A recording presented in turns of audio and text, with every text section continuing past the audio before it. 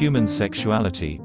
On this page, sexual orientation, masturbation, monogamy and polyamory.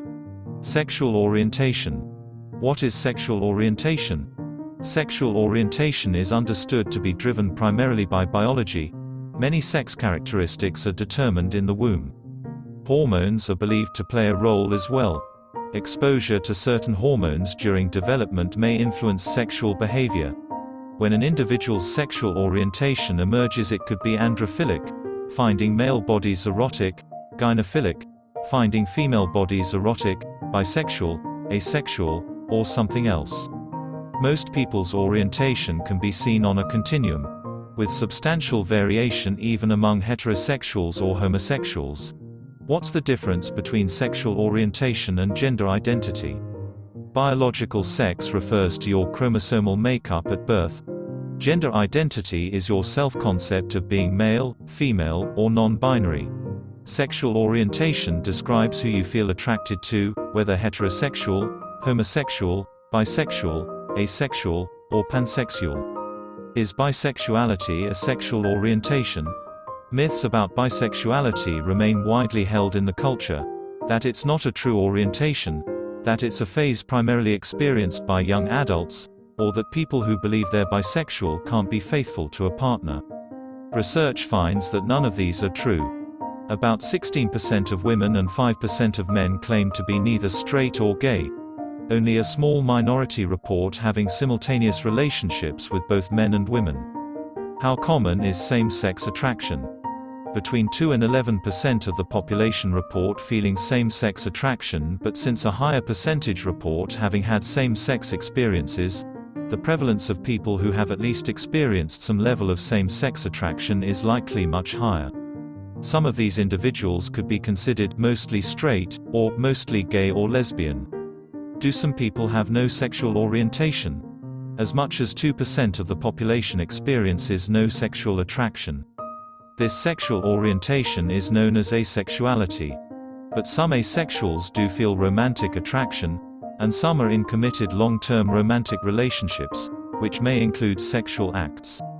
Masturbation. While many people are reluctant to talk about it openly because of long-held stigmas, especially in religious or conservative communities, the practice is common, and, sexual health experts agree, masturbation is healthy, normal, and often emotionally beneficial.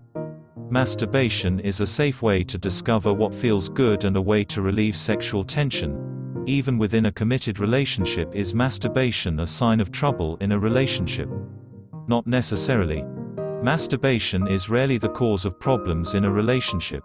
But when a partner's frequency of masturbation increases, or they come to prefer it to sex with their partner, it is likely a sign of a communication breakdown between a couple. Experts suggest open and honest dialogue between partners about what arouses them, how often they desire to have sex, or not, and how each feels about the other masturbating. When does masturbation become problematic? Masturbation becomes a problem when an individual believes it's a problem, no matter how often they do it. People who believe that they are addicted to sex or pornography, for example, do not generally masturbate more often than others who do not believe that they have a problem. Do people ever masturbate to the point of self-harm? Excessive masturbation is believed to be prevalent among males with autism spectrum disorder. One case study reported that a 17-year-old male with high-functioning ASD experienced intrusive sexual thoughts and urges that led him to masturbate 25 to 30 times a day. Monogamy and polyamory. Are people naturally monogamous or polygamous?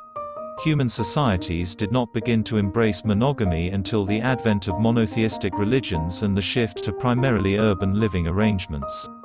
Before that, meaning for most of human history, men and women were primarily polygamous. Evolutionary theorists believe that men's larger size relative to women, the fact that men tend to die younger, and men's continued greater interest in mating with multiple partners are all leftovers of our history of polygamy.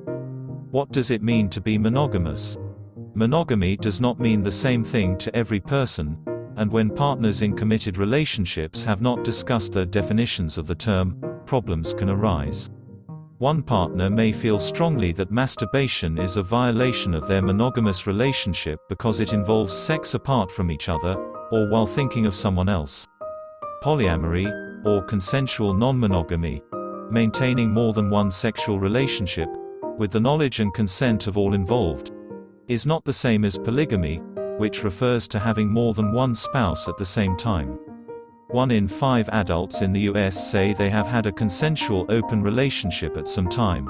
Strong communication skills are essential for the maintenance of polyamorous relationships, as are the maintenance of boundaries and the management of any feelings of jealousy. The received wisdom says that women should prefer porn that depicts romantic situations, but new research shows that women have the same range of interests as men.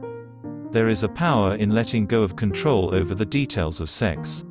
The debate around sex education and appropriate content for young people is raging. How should we talk to our kids about the fraught topics they already hear about? Research offers new solutions to age-old relationship problems. Why the first year of many polyamorous relationships is challenging and potentially unstable, and how to get through it to longer-term love. A new study sheds light on an uncomfortable truth about many intimate relationships. One-night stands are regarded as the most superficial and least intimate form of casual sex.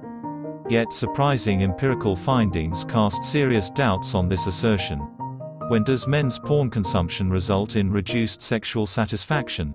According to a new study, when it increases the ideal actual sexual discrepancy.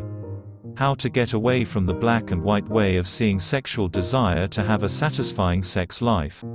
Becoming a sex therapist involves training and education that can impact a therapist's own personal intimate relationships.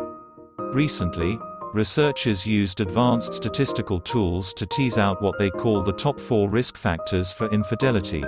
A personal perspective: most Republican and Democratic parents support sex ed in school. Believing otherwise perpetuates a false polarization effect. The secrets to a great sex life include knowing what you like and what you don't. Faking orgasm has become embedded in sociosexual scripts. But pretending to have an orgasm can have detrimental effects on relationship dynamics and your well-being.